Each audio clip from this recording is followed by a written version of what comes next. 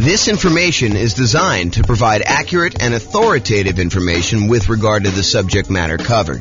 It is offered with the understanding that the presenters are not engaged in rendering legal, accounting, or other professional services. If legal advice or other expert advice is required, the services of a competent professional should be sought. Welcome to the Windsor Real Estate Investing and Real Estate Financial Planning Podcast. Learn all about investing in real estate in Windsor, Colorado, with a combination of real estate financial planning and modeling with numbers specific to Windsor.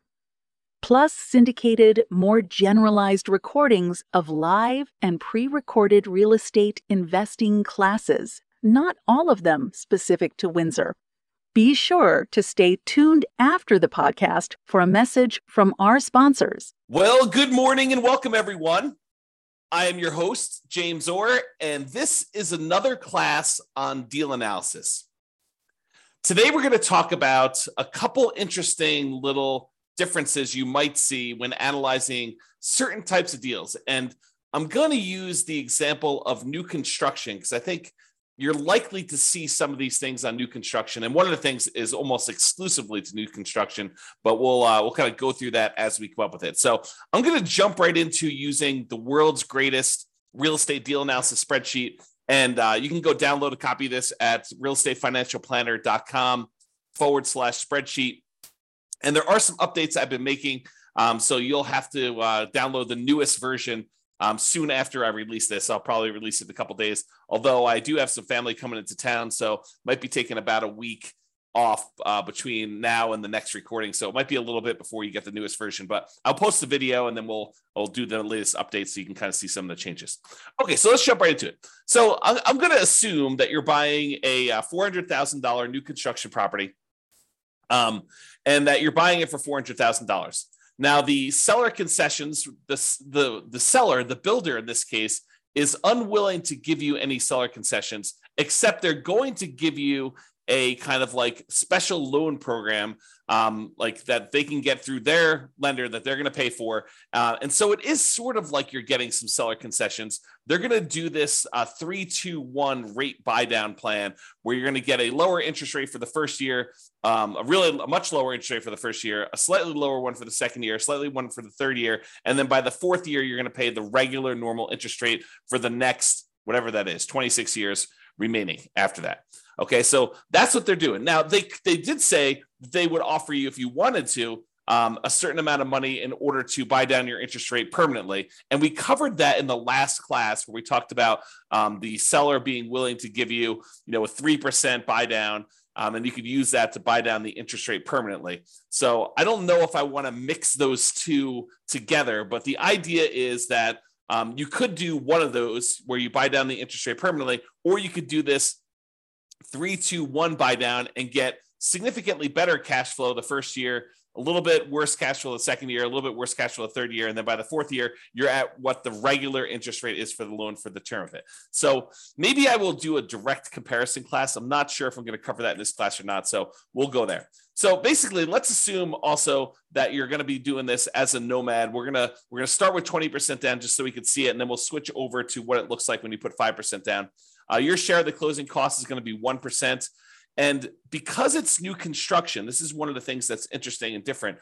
Because it's new construction, you might think to yourself, hey, there's really nothing for me to do because I'm buying a brand new property. And you would probably be mistaken. The thought process is that when you buy new construction, sometimes there's things that you normally get with a resale property that you don't get with new construction. For example, in some properties, it includes some resale properties, it includes window blinds throughout the house. The last person to sell it is just including those on there. However, when you buy new construction, sometimes the builder is only putting in some window blinds, like maybe the front of the house. Sometimes they're not putting in any window blinds at all. And so you've got to have some money set aside for things like that you have coming into the property.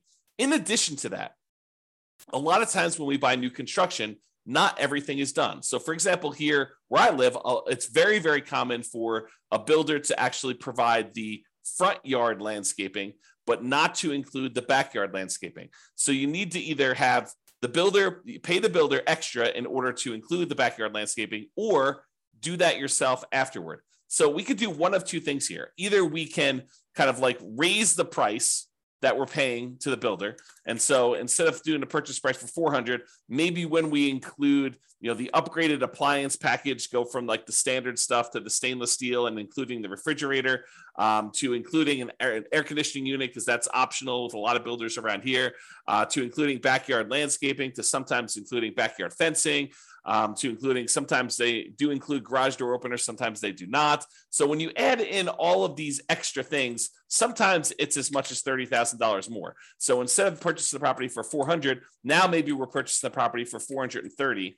And still, we've got some things that we cannot roll into the builder. Like some builders will not allow you to roll in the blinds on a property. And so you'll have to pay for those out of pocket. And so you should budget something, whatever you think it'll cost you to do those things, as additional rent ready costs. Okay. So we've raised the price in order to include those extra things. Now, a really important note here.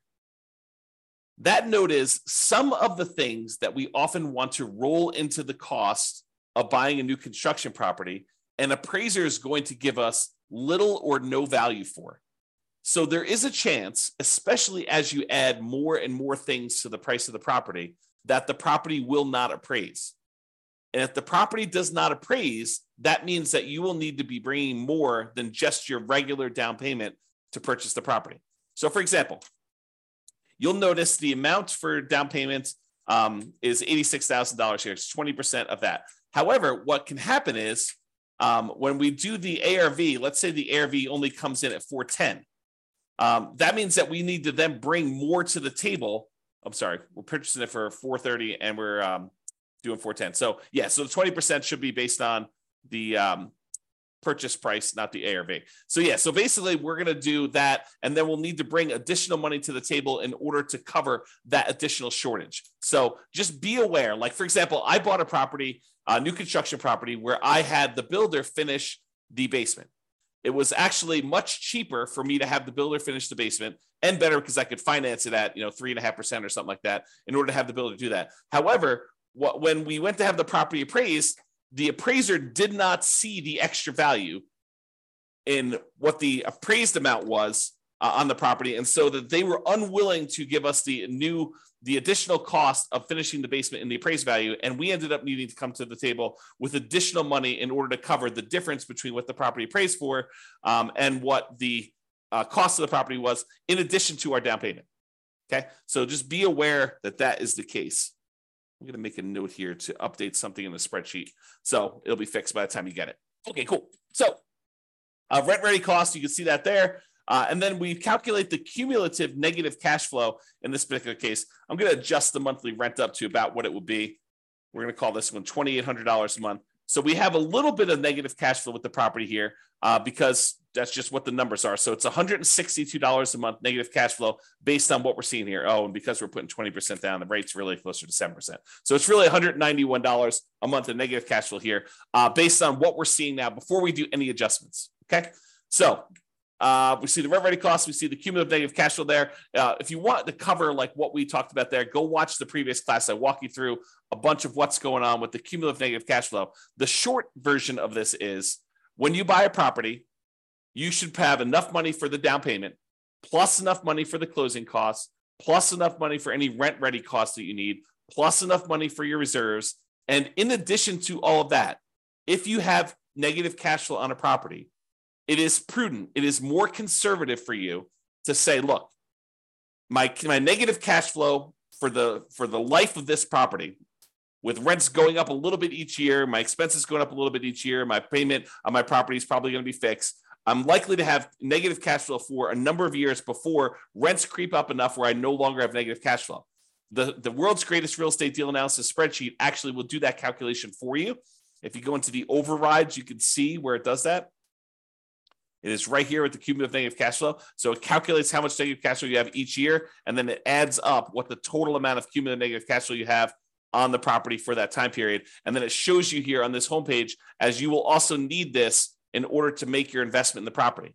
So when you think about how much you need to do the deal, it's not just down payment. It's not just down payment and closing costs. It's not just down payment, closing costs, and rent ready costs, the things that you need to get the property ready to rent. It's not just all those things plus reserves. It's all those things plus now cumulative negative cash flow, because it is prudent for you. If you know negative cash flow is coming, it is prudent for you to set that money aside as part of your initial investment when you are going to buy the property. Okay. If you don't have negative cash flow, it'll be zero and you won't have to worry about it. However, if you're in a market where you're choosing to put less than a certain amount of down where you wouldn't have negative cash flow, right? Because if you put more down here, you put 30% down, it's not negative anymore, right? So negative cash flow really is a function of how much you put down. It is deferred down payment. If you put more down, you wouldn't have it. But if you put less down, you're choosing to pay out the down payment over time until you no longer have negative cash flow. And so that's how you should think about it. If you're in a market where if you put a certain amount down, you're likely to have negative cash flow, and you're choosing to put that amount down, you're choosing to have negative cash flow. Now, of course, this is in addition to, obviously, try to select a deal where you don't have negative cash flow. Optimize for picking the right deal. But if you're in a market and you're trying to do a strategy where this is the strategy because you put this amount down, and this is the best property you can find in your marketplace in our current market conditions, you have a choice. You can either not make the investment, continue to save money until you have more to put down, or you could choose to put this amount down and have the negative cash flow. And then you got to evaluate whether that makes sense for you by looking at the overall deal and making that analysis. All right. So this shows you that numbers we did there, put it back to 20%. That's good. So the mortgage interest rate, if you're doing a non-owner occupant, we're calling it 7% right now. And you can see what that looks like. If we go to a owner occupant loan, we're going to lower that the tiniest bit, and we're going to add PMI in here. So we do have PMI added in right now. So this is really zero when we're doing the initial analysis, because we don't have PMI because we put 20% down right now. And so negative cash flow is negative $191 a month. Monthly rent on the property is $2,800 a month. The vacancy rate, we're saying the vacancy rate for a brand new construction property is going to be about 3%. That's because we're starting usually 60 to 90 days ahead of time when we are trying to fill the vacancy. Property taxes are based on whatever the property taxes are in your marketplace. In this case, we're using 0.56% to estimate that. Property insurance on a $430,000 property, probably in the $1,450-ish range. Go check with your insurance agent to get that number. The HOA dues, we're going to say this is $350 a year for HOA. We're assuming the tenant is paying the utilities on the property. So they're paying the electricity and water and everything. So our share as the landlord's utilities are zero. If you're buying like a duplex or a triplex or a fourplex, and you had a common area where you were paying some of the utilities, you'd put that in here. Or if you were paying the utilities on a property and then billing back, you might increase the income on the property and then put in some utilities here. But in this case, the tenant is going to put them in their name, and we're not going to be responsible for any of them. Some people would prefer, they're going to say, look, when the property is vacant, I'm paying the utilities. I'm going to put a small number in here. I'm going to put, whatever it is, $20 a month or, $240 a year in order to account for that really small amount of time that I've got the property and I'm responsible for utilities. I don't usually do that. I usually include that as part of the vacancy percentage, but it's up to you as to whether you prefer to do it that way or not. And then if you have any other expenses on the property, if you had snow removal or if you're offering lawn service or stuff like that, you'd put those here in other expenses. Now, maintenance. Let's talk about maintenance, because this is one of the interesting things that's different when we're talking about analyzing a brand new construction property. So if you remember from before, I have a separate spreadsheet here. Let's see here. Can I do this? Let me do something here. I'm going to stop sharing my screen for a second and pull up another spreadsheet. Okay. And share my screen again.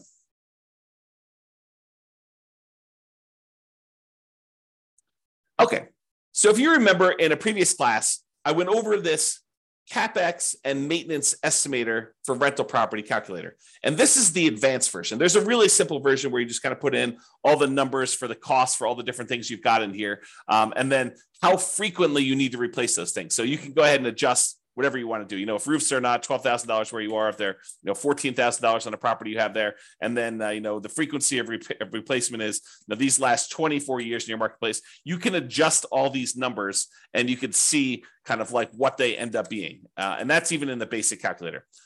One of the differences in the advanced one is the advanced maintenance and CapEx estimator for rental property allows us to put in the age of these things when they start. And the reason why we want to do this is, imagine for a minute you're buying a property and you're buying a property that's about 15 years old and it has the original roof. Well, you know that you have a $12,000 expense coming up, and usually roofs last about 20 years, but you're already 15 years into the life cycle. So you now know that you have a $12,000 expense coming up, not 20 years in the future, but because the roof is already 15 years old, you know that it's coming up in 5 years. So we'd have to put in the age at the start for that roof as 15 years old. Now what we need to do is we need to save up in our maintenance budget $12,000 over 5 years because we know that we have a roof coming, right? And so the new spreadsheet, it's not new, it's like a year old at this point.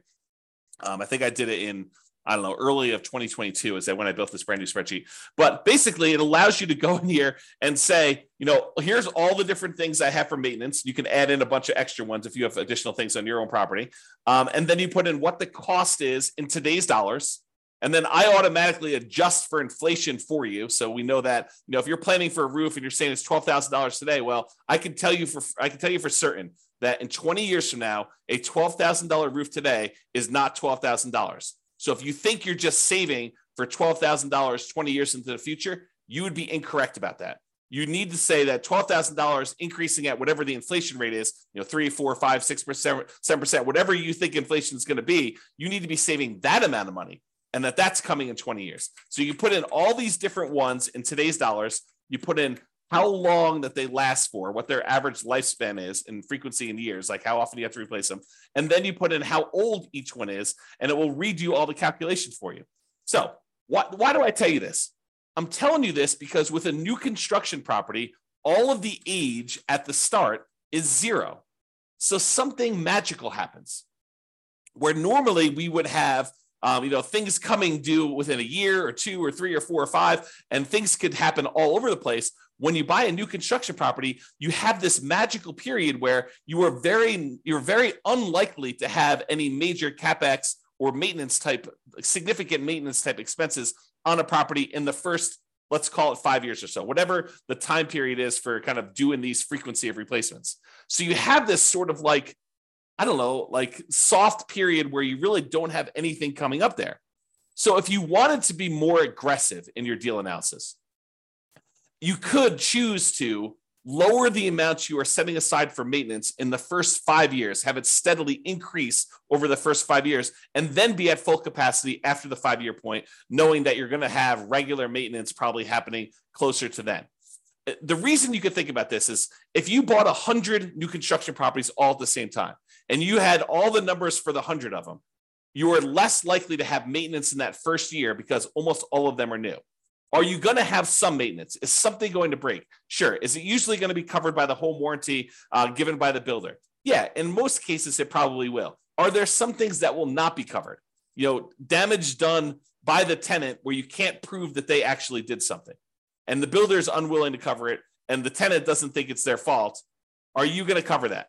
Yes, no doubt you are going to be responsible for that. Okay. So in those cases, you could think to yourself, I'm going to have these really small maintenance numbers for year 1, maybe a little bit more in year 2 as certain things are more likely to break then. And you're getting further away from maybe the builder warranty doesn't cover things into that year 2. And then you kind of see this build up over time. So if you think about it, if you had 100 properties, the chance of you having maintenance in all 100 of them is very close to 0 in year 1. It's probably a little bit higher in year 2, a little bit higher in year 3. By the time you're getting to year 5 or so, it's probably at its full on capacity where you probably have a regular ongoing maintenance, just like you would with any resale property. Why do I go through this whole story to tell you this? The reason why is, let's stop sharing my screen for a second, switch back to the other spreadsheet. Let's see here, other spreadsheet. The reason why I tell you all this, share screen again, is because some people will choose to take advantage of this in their deal analysis. They will choose to go to the override section.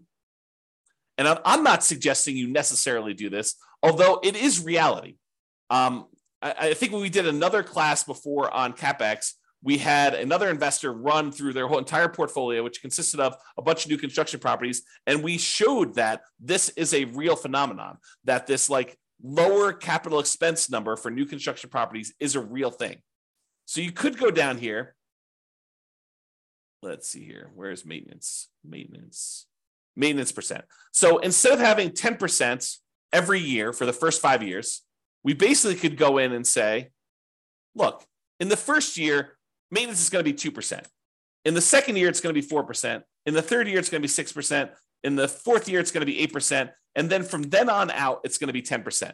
And so we could go ahead and manually override maintenance in the early on years going all the way through. So now when we go and look at deal analysis, the cash flow has actually improved significantly, especially in year one, because we have this lower maintenance number. And so that's what's going on. Even though we have 10% here, we overrode the number here in the overrides and do this.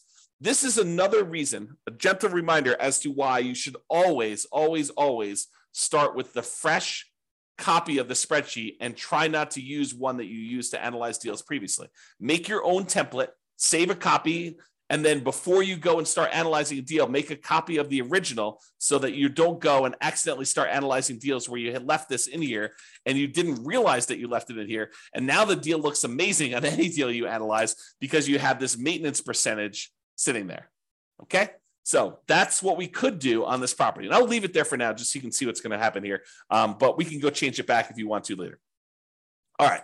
Also assuming that you're self-managing the property, the land value is worth 15% of the original purchase price. It's a residential property, and the effective income tax rate for you for calculating cash flow from depreciation is 20.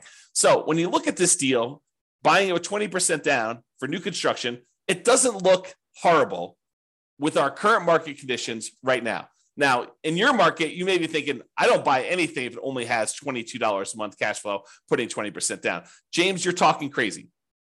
Sure, if that's your marketplace, you know what is available in your marketplace. What I'm telling you is use the best deal you've got in your market, and they analyze it that way.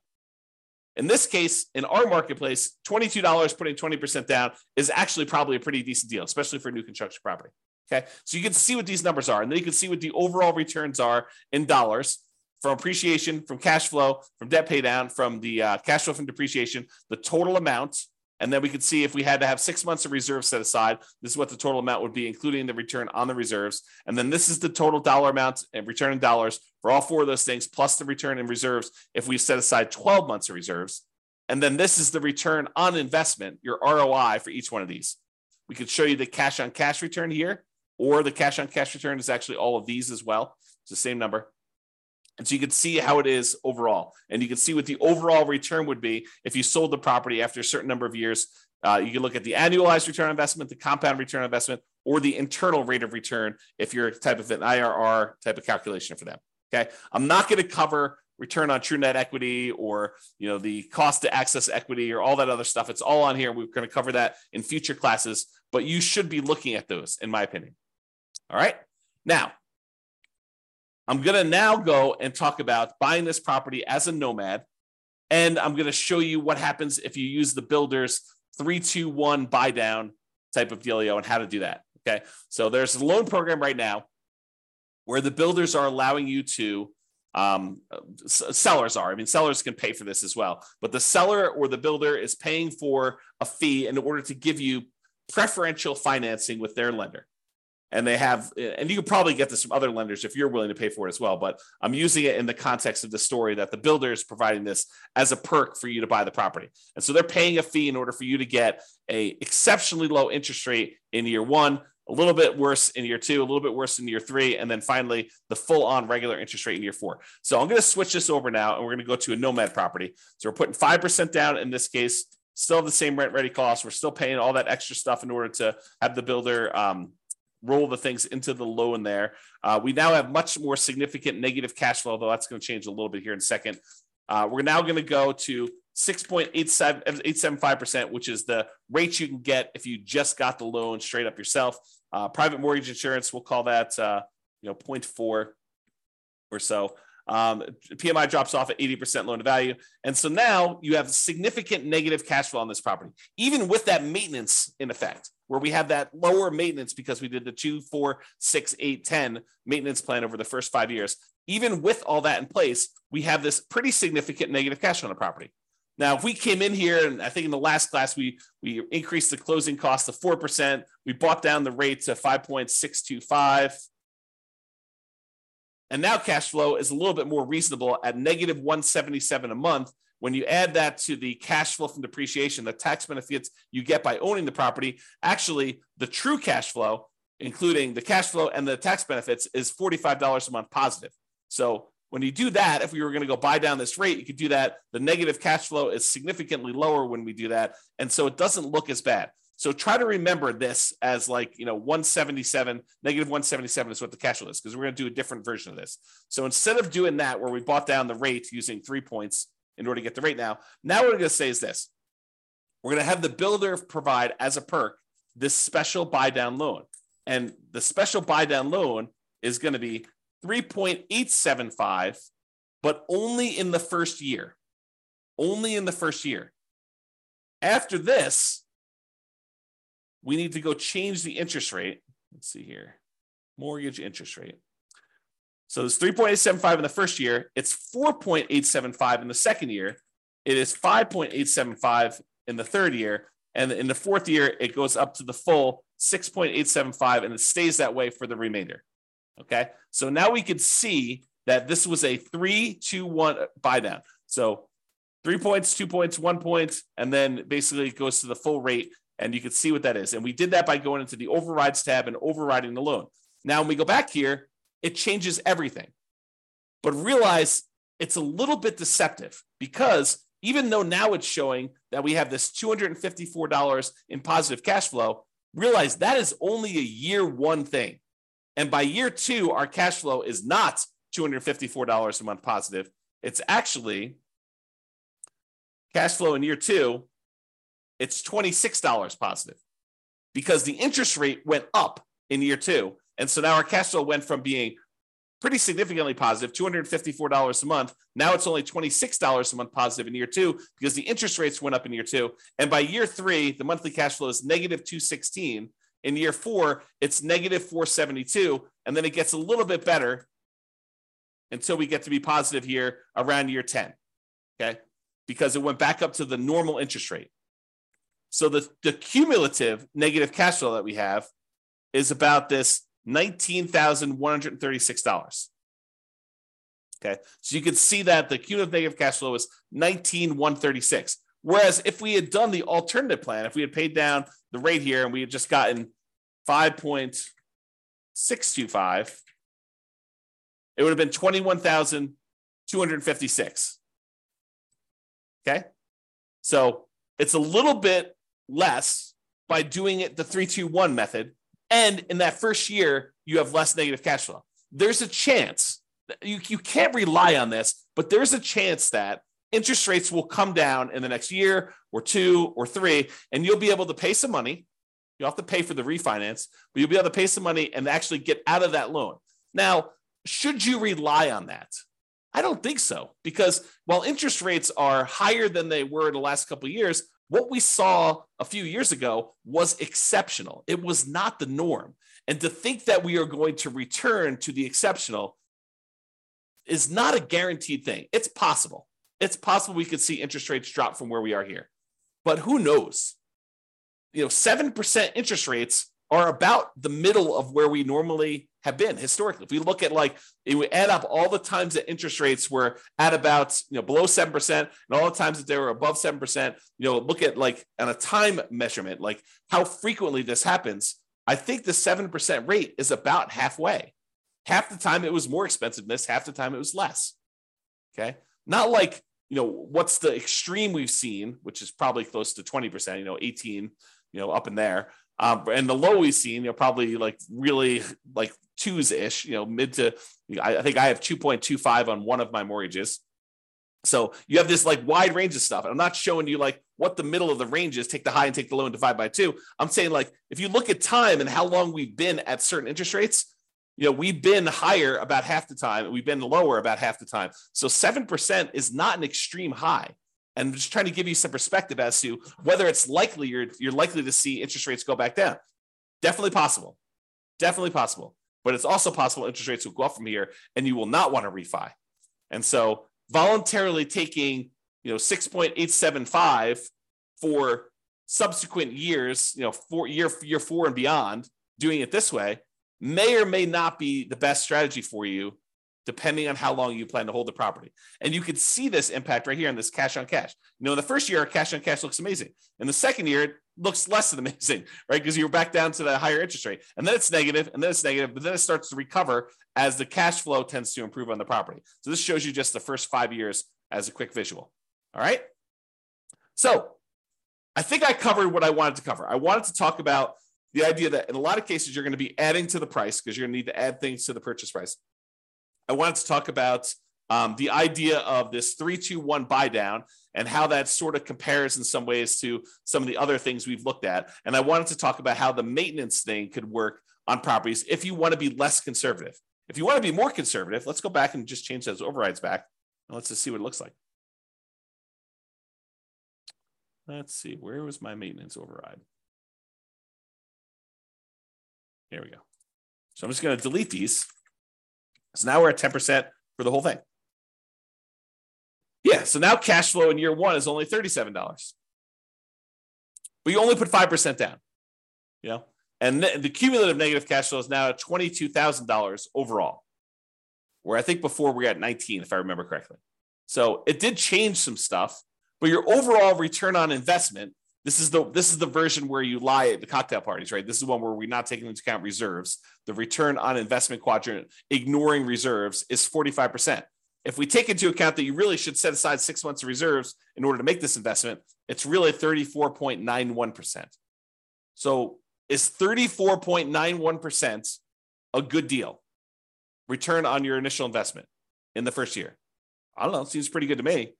30.90% still seems pretty good, right? That's if you put 12 months of reserves. Now realize these numbers do change because the interest rate's changing. So it's a little bit more complicated when you do these 3-2-1 buy downs because you can't just look at the first deal, right? You got to go look at like what's happening here. So if we start looking at return on equity, it's after the first year, it doesn't really matter what you put into the deal. Really, we're more concerned about what's the return we're earning on equity. You can see that those are decreasing over time pretty rapidly, okay? Which is expected. We normally see that when we look at the return on equity calculations like over here, okay? It's just a little bit more abrupt, and the cash flow goes much more negative because the interest rates are changing. They're different than what they were in the first year. It's not a smooth curve. All right, so that's all I got. Unless we have any questions, I'm going to end the webinar here. Hope you guys have enjoyed the deal analysis now where we've gone over how to analyze buying a new construction property. I am off for about the next week. I think I resume back up next Wednesday or Thursday. I can't remember which. So if I go dark on everybody, that's what's going on.